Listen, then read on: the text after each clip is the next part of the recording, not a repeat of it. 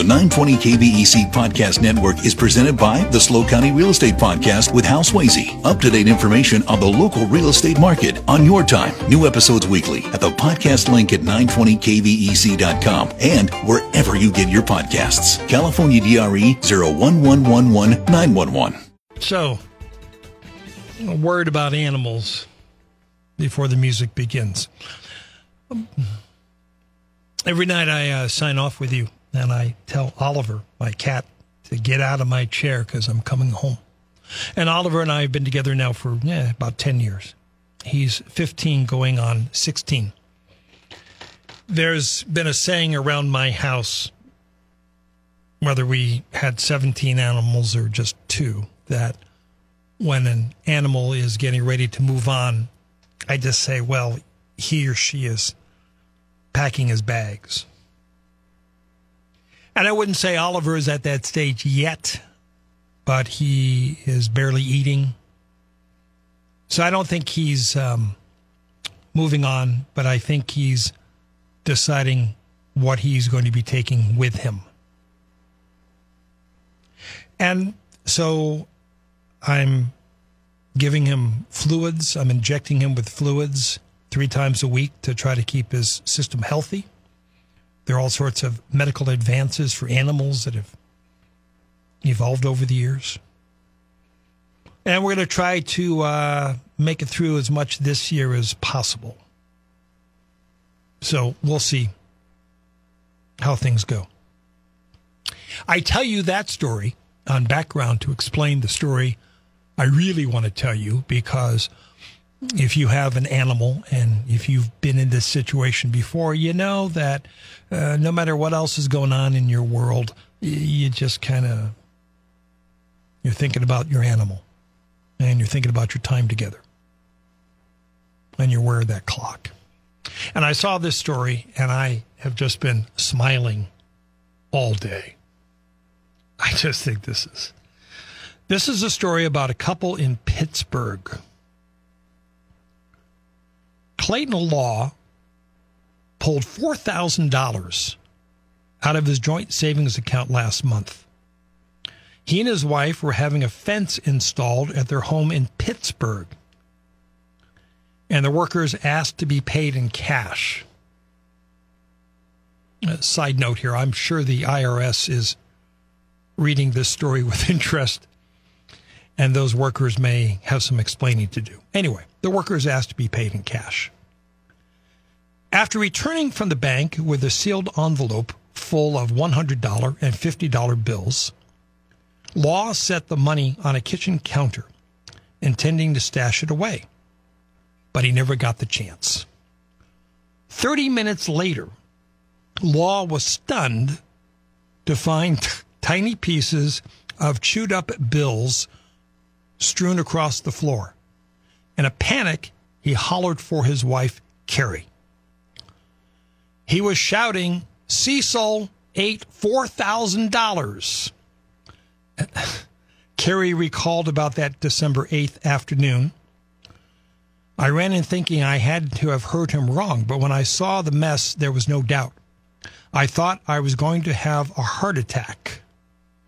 Cecil is a 7-year-old golden doodle that has lived with the Laws since he was a puppy. For 5 years, he had the run of the house until the arrival of the Law's son. Quote, Cecil's a goofy guy, and he's very particular. You could leave a steak on the table, and he wouldn't touch it, because he's not food motivated, said Carrie. But apparently, he is money motivated. Cecil had not been interested in things on the counter in the past, nor had he torn up items that were up there. He's never done anything bad before. So we were more shocked than angry, said Clayton. We couldn't believe it. We looked at each other and said, what are we going to do? While Cecil skulked away to take a nap on the living room sofa, the Laws called their vet to see if they should bring him in to be checked out for eating a stack of cash. Given his size of 100 pounds, we were told as long as he was eating and drinking and going to the bathroom, he would be fine. If he were a small dog, this would have been a different story. He and Carrie then decided to salvage what they could. You just got to picture this. They gathered up the torn bills and were able to piece together about $1,500. The wife then called the bank and told a manager what had happened. Here's the kicker. Quote, I felt like a kid who said the dog ate my homework, she said. I was surprised when they said they had seen similar things happen multiple times. That maybe dogs like the particular smells on money. This just didn't happen once. It happens multiple times. The manager explained that the bank would take back any bills that had been taped together with a full serial number visible on the front and back. The Bureau of Engraving and Printing also generally requires that at least half of each bill is salvageable. Cecil was sitting on a sofa full of $2,500, and we knew there was only one way to get that money back. You know where this is going. Later that night, the dog vomited up a couple of torn hundreds. But he and Carrie would have to be patient and summer their humor to retrieve the rest of the bills. The husband intrepidly donned a mask and gloves. I want you to picture this. He puts on a mask and gloves, grabbed a bag of plastic bags, and accompanied the dog on his backyard rounds over the next 2 days as the dog relieved himself. He and Carrie then sifted through the dog's droppings and washed the torn bits of bills with dish soap in a utility sink. And here's the line of the article. The wife says, I never thought I'd be able to say I've laundered money. But there's apparently a first time for everything. Can you picture this? You have $4,000 in cash. You leave it on a counter. And your dog comes by and eats it.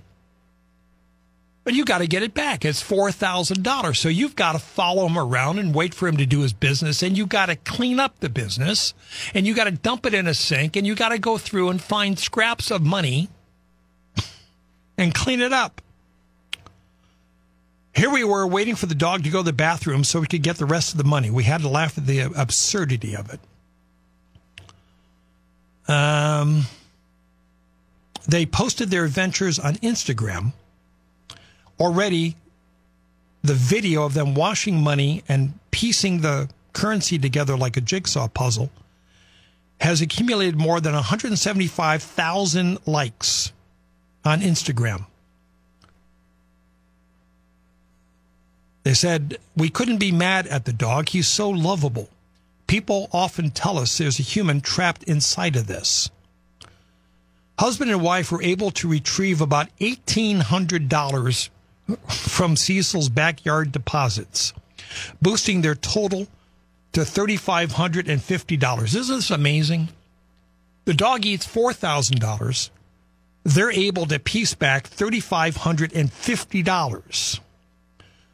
The wife said she plans to send the washed remnants they couldn't piece together to the Treasury Department in the hope they might get some of it back. If not, the laws say it's the price they must pay for a family story they can pass down to their son. And of course, they have kept some of the torn up bills so they can create artwork and frame it to commemorate the entire situation. If you're an animal lover, you're smiling. If you're not, I may have lost you by now. I don't care. It made me smile. I wanted to share it with you on this Wednesday, January 3rd, 2024.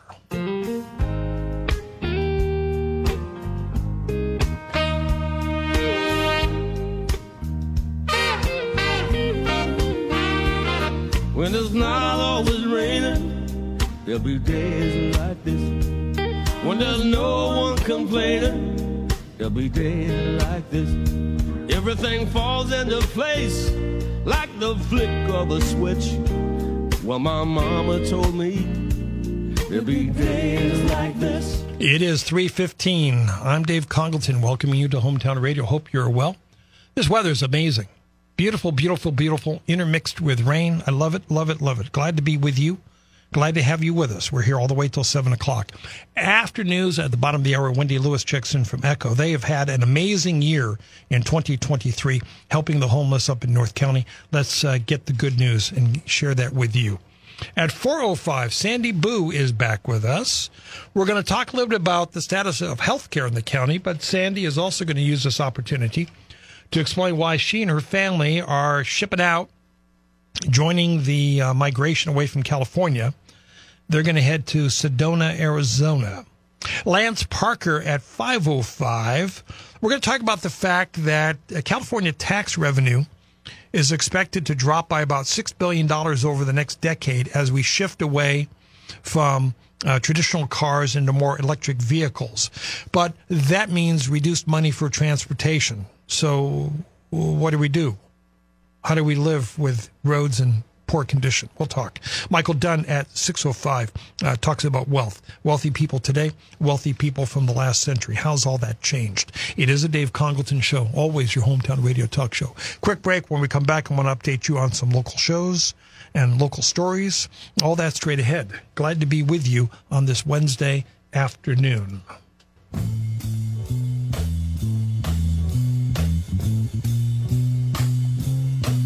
Well, it's a marvelous night for a moon dance with the stars up above in your eyes.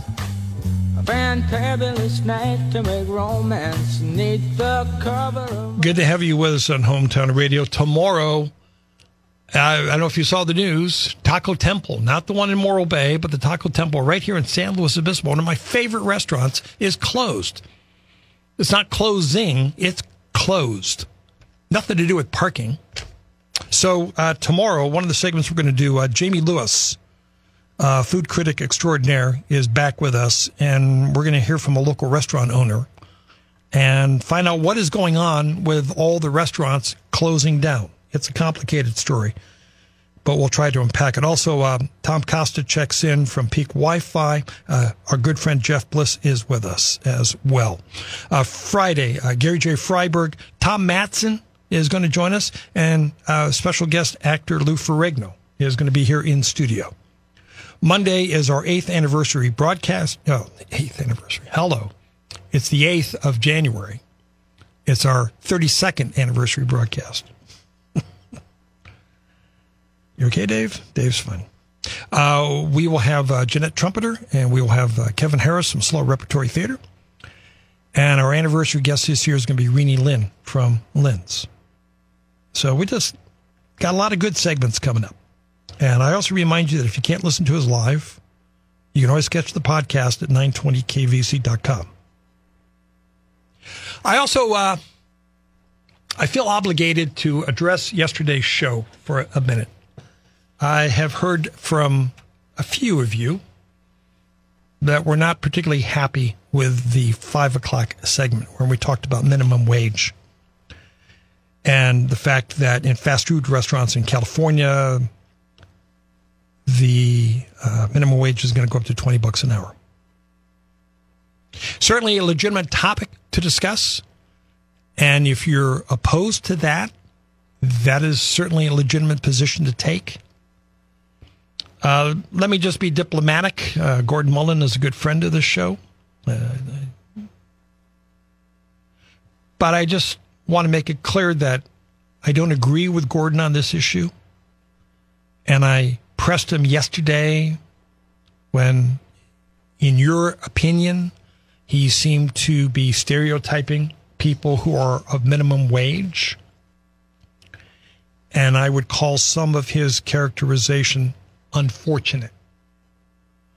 So even though I pressed him, I should have pressed harder. And I promise you that I will in the future. So we'll leave it at that. Parking is back in the news. We've talked a lot about parking in the downtown, and the city has assured us, no, just come into the parking structures. There's going to be plenty of parking, and on Sundays, we're going to give you free parking. All right, we'll take all that. But now I'm confused because the city just sent out a press release that maintenance is going to begin next week on downtown parking structures. Weather permitting, construction will begin next week to repair and improve the 2 existing public parking structures on Palm Street. This doesn't affect Marsh Street structure, just the 2 Palm Street structures. We're going to be thorough cleaning of the parking structures to enhance aesthetics, create a more welcoming environment. I'm not sure how that is done, but okay. Concrete repair to address structural issues. I think that's very important. They're going to apply protective coating to guard against environmental factors. Okay, that's fine. And we're going to paint. And this is going to cost $2 million. But here's the kicker. During construction, the parking structures will remain open, but portions may be closed off during different phases of the project. The work is estimated to take 7 months to complete. All right, so let's do the math. That takes us into July. So the city is doing their best to get us off the street and into the parking structures. And people are saying, well, there's just never any parking. Oh, no, there's plenty of parking. Just come on down. And now they're saying, okay, but we're going to paint. We're going to clean everything up. And we're going to be closing certain parts of the garages in order to do this. It just seems to be a contradiction to me. And frankly, if the persistent rumor is true that once the new parking structure down there on Napomo and Palm opens up, if the rumor is true that they're just going to knock down the Palm Street structure, does it really matter whether we paint it or not? I don't know. Anyway, the mayor, Erica Stewart, is going to be coming in next week, and we'll talk about parking. We'll talk about whatever you want to talk about as we try to continue the dialogue with various city officials and county officials throughout the county. And Mayor Stewart will be with us a week from Friday. So we'll see. Also, if you have been following Calcoast News, they have 2 local stories worth noting. One, the recall campaign against Bruce Gibson is officially underway. The clock is now ticking, and they've got a set period of time to collect a little bit more than 7,000 signatures just to get it on the ballot. And according to Veely's reporting, if they succeed in getting the signatures, there would have to be a special election sometime this year. But as we have talked about before, not everybody gets to vote on this. The only people who would be allowed to vote would be those folks in the district as it was shaped at the time of the original election. So Craig lives in Los Osos. He can't vote. I'm in San Luis. I can't vote. You can only vote in the special election if you were in the district at the time of the original election. So we will cover that. As many of you have noted, some of you are questioning the need for this because even if Supervisor Gibson were to be recalled, Gavin Newsom would appoint his replacement. And you're still going to have a 3-2 majority. But, we'll give you plenty of time to talk about that. Also, Veely posted a second article, more updates on the relationship between the late Supervisor Adam Hill and John Belcher and Ryan Wright Pettit, based on documents that have been released that shines a bigger spotlight on that relationship. And then the question remains whether or not there are other people involved. As Karen has been saying for the last 3 or 4 years, just stay tuned. We will see what happens. All right, off we go. We've got California Headline News and ABC Radio News. Craig updates us with time saver traffic and weather together. Wendy Lewis visits the studio, followed by Sandy Boo, followed by Lance Parker, followed by Michael Dunn. We've got a lot And it's only Wednesday on Hometown Radio. Good to be with you. I hope you'll stick around.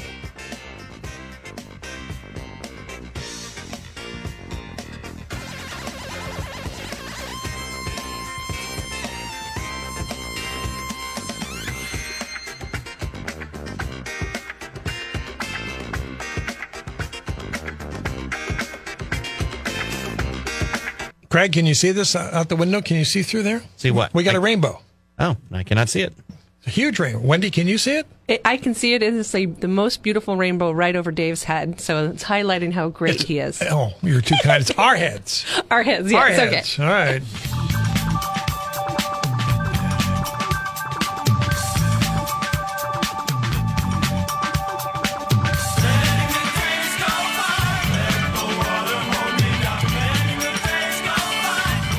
I'm in a weird mood today. I got to stop the show. How long have I known you? Oh, 15 years? All right. I never knew until today that you are related to Connie O'Henley, who used to come on all the time when she was the director of the Clark Center. Yeah, isn't it a small world? I've known her like 15, probably about longer. Yeah. I met her when she went to the Clark Center. So that was about the same time I shifted into nonprofit. So it's been a while. So she's your... She's my sister-in-law. So sister-in-law. She's married to my brother. I was on your Facebook page, and I saw the O'Henley. I was like...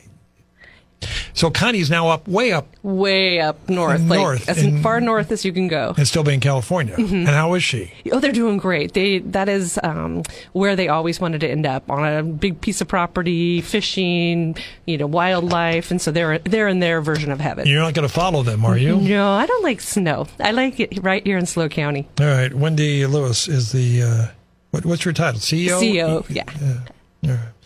Of Echo. So I start with this story. Yesterday, I went to get my mail. I went to my eye doctor appointment, or I go downtown and get my mail on Marsh Street, 9:30 in the morning. The lights are still all off. I walk in, overwhelming smell of urine. It's like, oh. Then I look down on the floor, and this poor guy, he's either asleep or passed out. So I'm talking to the post office employee through my P.O. box. There's a guy here. And she's very nice about it. She goes, yes, we know, and we've called the authorities, and they'll come by. But it's just like, the point of the story to me, Wendy, it's just a persistent reminder of the less fortunate, and we're surrounded by it, and it's an ongoing challenge. It's one of the community's biggest challenges, our community and all throughout California and the United States. The gentleman, I just hope he can get help, services like what Echo provides. What would I'm assuming the police came. What would the police have done? The police most likely would have just figured out a way to get him out of the post office. Yeah. They could ticket him for trespassing, but the ticket for the trespass isn't going to do anything, right? And so in Atascadero, we actually have our new partnership with the Atascadero Police Department, and what we would do in that case is we would send out the our team. So instead of the officer who's going to come in force, the our team would come out with our case manager, a mental health support person, and an officer from Atascadero that specifically supports getting that person help. So and that may have what happened yesterday. Yeah, that's what you hope. It's just, you're like, boy, I hope this person's okay. Yeah. And I've met Dave in my 6 years with Echo. I have met that person, not that specific person, but the vision of that person, and thought, is this person ever going to have the opportunity to get back into housing? What do you think? And when I first came to Echo, I wouldn't have had 100% guarantee, but they do. If they get the right resources, I've seen some of the most fragile people in our community in Atascadero and Paso who I would have never thought, just visually seeing them, they would ever be back into housing. And they are in housing today because of the resources Echo provides. We might have had to have 50 conversations with them, shower program, dinner program, different touch points, but something at some point can change, and that person can want to change. And so that's what I'm here to tell the community. Homelessness sometimes feels hopeless right now, and when the right resources are there, it can provide hope. Well, and you're proof of that with ECHO. You had a really impressive year last year, which is why I invited you to come in today.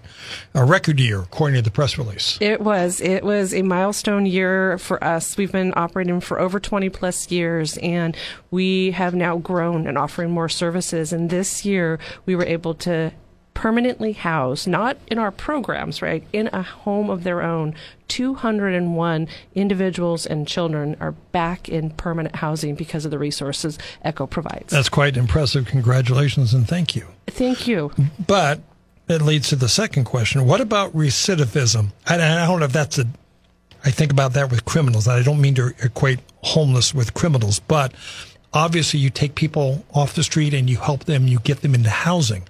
But how often do they end up being homeless again? It's actually a data point we track because it's important from a resource perspective. If we're asking for donations in order to get people back into housing, but they're falling out of housing 6 months later, is that the best use of a resource? But through our organization, we follow them with case management and those supports that were the key to get them into housing for at least 6 months after. So our percentage is 90% of the people we help back into permanent housing are still housed today. Many coming back and helping us by volunteering, by coming back and sharing their stories. So 90%. 90%. It is a very impressive. It's my organization I lead, but it really is an impressive number. And just a lot of the data that we have at ECHO is why I think we have such community support. It's effective. It's working, and it's making a difference in a lot of people's lives. Can you predict if someone's going to make it? No. That you just don't know. You hope. But, maybe our case managers who work more directly with people have more of that intuition, but you really can't. I've seen stories where, one this past year, gentleman had a health crisis, came to us and lost his housing, lost his job. He was in a wheelchair when he came to us, physically unwell, thin, could barely walk. He had to use the wheelchair. From the time he came into the program, the 90-day program, that secret success, within months, our case manager had connected him to the right medical services to get him on the path to health. Once he got on the path to health, then it was on the path to employment. He was able to start a part-time job at the Mid-State Fair, right? A temporary opportunity. He was healthy enough to do that. And the fair noticed the quality of work he was doing during the fair. They hired him full-time, and now he is back into permanent housing, working at the fair. That's just one example. Wasn't there a story about that? I think I read a story about that. Yeah, we do on our Facebook pages, Echo Shelter and Instagram. We do success stories every Sunday, and Collins was one we highlighted. And look at that. Someone from the Pastoral West community, had we not brought those resources there 3.5 years ago, he might not have ever had that opportunity, and he might have ended up in the post office like the gentleman you saw. So it's really making a difference. Wendy Lewis is in studio from ECHO. Let's remind folks of the website, please. So you want information, visit echoshelter.org. You can look for volunteer opportunities. You can donate. You can see these success stories if you're not on social. And you can really look at everything we're doing, and I encourage you to get involved. Now, we had the homeless coordinator for the county on last month, and she reminded us that it's the point and count. Point in time count. Point in time count. A snapshot of homelessness that's done in our community every 2 years. Why is it important? So it's important because a lot of the funding opportunities that come from the federal government or the state goes off of your count. They send more resources if there's more homeless counted, and so the count captures that. It's flawed. I mean, it is a snapshot on one day in January. Volunteers go out throughout the community, but it's the best number we can get, and the county's really working hard to improve it. That's why they're on here asking for more volunteers. The better of a count we get, the more funding comes to support organizations like us and support the entire community, because we want our citizens housed, and so the volunteer opportunity is an eye-opening one for sure. And she reinforced things that you and Jenna Nichols and others have said over the years, that most of the local homeless population is exactly that, local. They're of the community. They're not coming by bus because of the warm weather. Yeah. They're here because they're from here, and they're trying their best to cope. And that is another data. We track that because we're asked that. Oh, they're getting bussed in, or where are these people coming from? You build a new shelter, and people are going to want to come from a different location. 85 to 90% of people in our programs are from your community. They're from our county. They were someone you went to high school with, somebody you knew through a friend, a neighbor's child. It is your community, and that's why I encourage people to get involved. By the way, how far would you go for $4,000? Not as far as your story earlier. I could not handle or have the stomach for that. I think I would go, my husband, you're on this, I'm not, but yeah, that was such a fun story, and I'm glad I wasn't that couple. If it was $400, I think I'd just let it go, right? $4,000, no, I understand what the couple had to do. Yeah, and that, they still love the dog. That was the most important part. All right, Wendy Lewis is here. We'll come back and look forward to see what Echo has plans for this year. I'm Dave Congleton. We're live, we're local. It's Hometown Radio.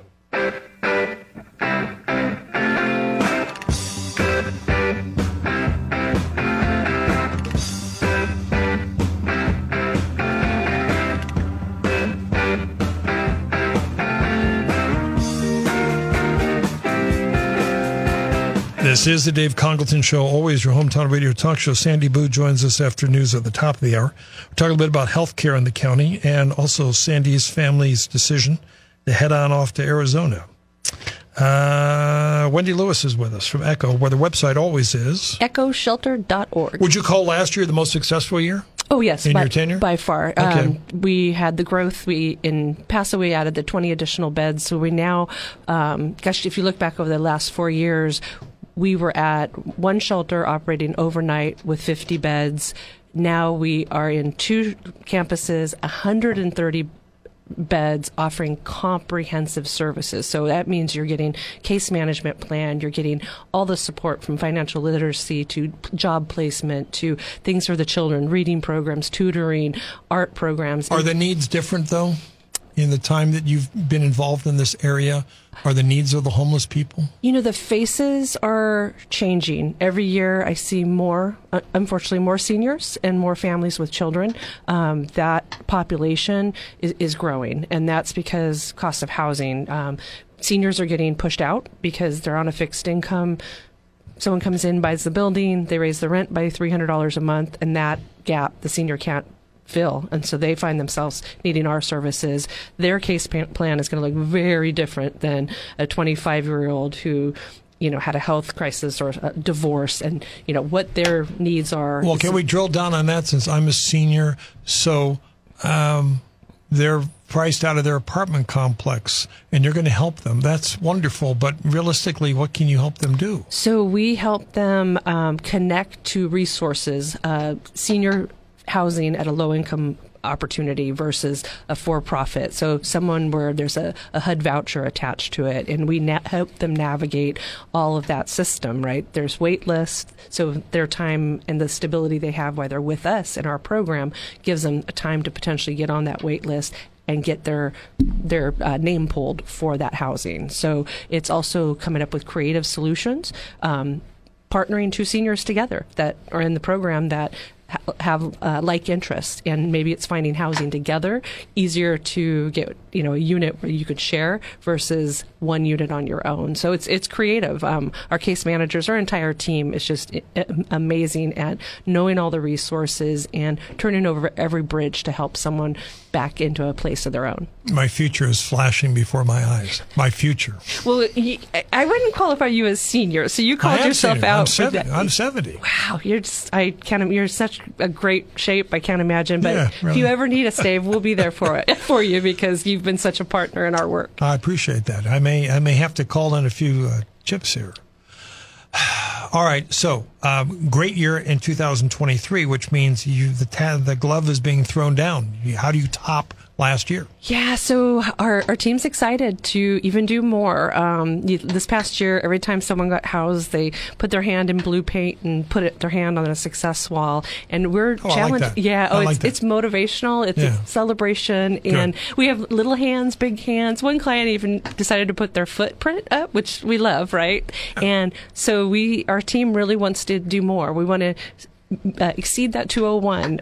This year we're going to have orange handprints, and so see the difference and layer them on top and show that when you're consistent, when you're there, you can make a difference. Is the 201 both Atascadero and Paso? Yeah. I ask because Warren Frace from Paso Robles is being interviewed down the hall by Clive Pinder for a show on Friday. Yeah, it is about, I'd say out of the 201, a little bit more than 50% came out of Paso Robles, which is amazing because in our 3 years there, we've established the trust. We've established a great team in both locations, and we're able to do kind of equitable work between the two. The additional 20 beds will help in Paso as well. So Paso has 70 beds and Atascadero has 60. We have hopes. We're asked by areas and different people, what are you going to do next? And we have an opportunity to potentially build out in Atascadero, so right on site. You expand your present. Correct. Gotcha. So it's an efficient way to expand, right? Okay. You don't have to have an entire new staff. You just had to add few staff. It'll be a capital project, a complete build out, and we're in the conversations with some potential donors and supporters. So that would be incredible. How do people donate to ECHO, by the way? They can donate by visiting echoshelter.org. We have all the safe options on our website. You can even Venmo if that's your easier way to do it. You can find out about volunteer opportunities and just see kind of the success stories. Those are really what motivates people. And I challenge someone, come out for an hour, come serve dinner, and you will see what we're doing firsthand. You will see that people are so appreciative of even that meal. That meal is that first connecting point for us. And that meal is not only helping food insecurity, but it's helping to build that trust with someone because they need to be ready for the program. And until they're ready, it's not going to be successful. How many people are you turning away, though, from your shelter? You must be having to turn people away. So we currently have a wait list of about 80 to 100. So that are people who want... Is it more? It fluctuates, but with the additional 20 beds in Paso that we just recently brought online, that's helped us reduce that. But that's the hardest part of, I think, our staff's job is someone's asking for the help, and we can't immediately give them that safety net of the room or the bed, but we can offer at least showers, meals, support. We can get you your paperwork all ready for housing even before you're in the program. You're still able to access case management. And it's not just ECHO, the different throughout the county. What happens to the people who can't get in at night? Where do they go?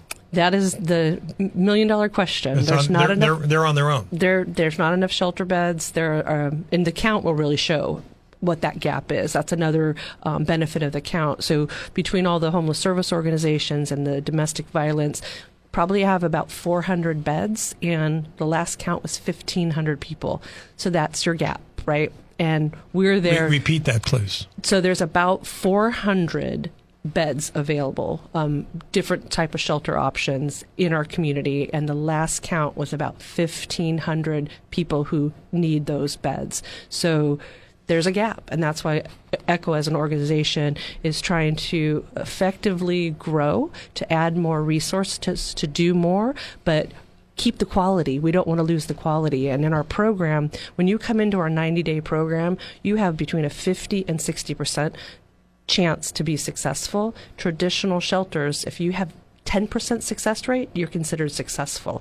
Wendy Lewis on this broadcast from ECHO, where the website always is echoshelter.org. Always need donations, always need volunteers, just to support this great organization. But yet, every time you come in, I ask you the same question. Your program in Paso Robles, by any measure, is so successful.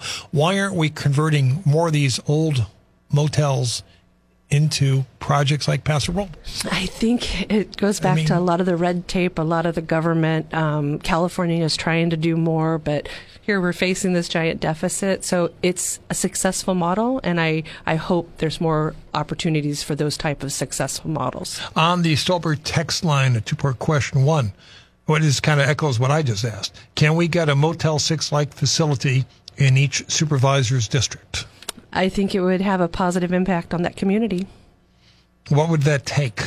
That would take funding. It would take property. It would take an organization that has bandwidth to take it on. It would have to be supported by that community. It has to, there's a location is the biggest thing always. Where do you put that? Is it going to be in my backyard? And that kind of tug of war between the services are needed, but where it's needed. In our neighborhood in Paso, if you had ever driven through that neighborhood before we had that project with our partners at Haslo and People's Self-Help Housing, there would be activity that, just might not have been the best for that corridor. And what we've done there has really made that corridor a nicer place. Yeah. The neighborhood is nicer. We should be doing this more. I agree. I agree. I mean, 400 versus 1,500. Well, it's second part, and this is a case I've talked about. You probably aren't familiar with this, Wendy, but right over here at the Marigold Center, the big shopping center, every day there's a guy. Apparently his name is Jeremy. He just sits there. Even in the rain, he's got an umbrella. He's got his cart. I don't know what happens at night, but every day he's there. You know, Dave, in every community, there is a Jeremy. And it might not be that name, but it goes to, that person's trauma, where they came from, what they're experiencing. I can't speak to Jeremy, but I can speak to when our outreach teams go out. They start with those conversations, like, what can I do for you today? And that person might not be ready for our program, but even a water bottle is that first way to make that connection and to help Jeremy be ready to do something different. So, I mean, at Tascadero, there's someone just popped into my mind, Paso, it's just what that person's journey is. Yeah, and I know, hey, Dave, why don't you just pull over and help the guy, But it's like, he's just there. It's like the guy in the post office. And you're doing such a fantastic job, but there are 2/3 of the people in need aren't getting the help that they need. Yeah, that's why we expanded our outreach program. That is a way to reach those people and break down barriers. Before ECHO grew and added that to our team, you would physically have to get yourself to a Tascadero, to the one location. Now you have two options, but we're also going out. We're looking for you. But the bottom line is, if Jeremy doesn't want any help, that's just the way of the world. It's the way of the world. If he wants to sit there, as long as he's not causing trouble, which he's not. It's not. And he just sits there. And I would encourage people just to go and say hi to Jeremy. Go just humanize. If he's feeling disconnected from the community, bring him into the community. Have a conversation. Say hi. He might not ever be ready, but one conversation might change his outlook and send him in a direction that he wants help. Wendy Lewis, congratulations on 2023 and good luck in 2024. One last time on the website, please. The website is echoshelter.org, and Happy New Year to everybody and you, Dave. Thank you. Anything else you want to say in closing? Just want to thank the community and our hardworking team. We would not be able to provide these life-changing resources without the support we get. So I'm just incredibly grateful for people's commitment to our work, and thank you for all your support. On the text line, we actually have about 20 regulars in Tascadero that are on freeway exits. There's a pile of trash with numerous signs that they walk up to, and which sign they're going to hold for today. To be continued. All right, Wendy, thank you.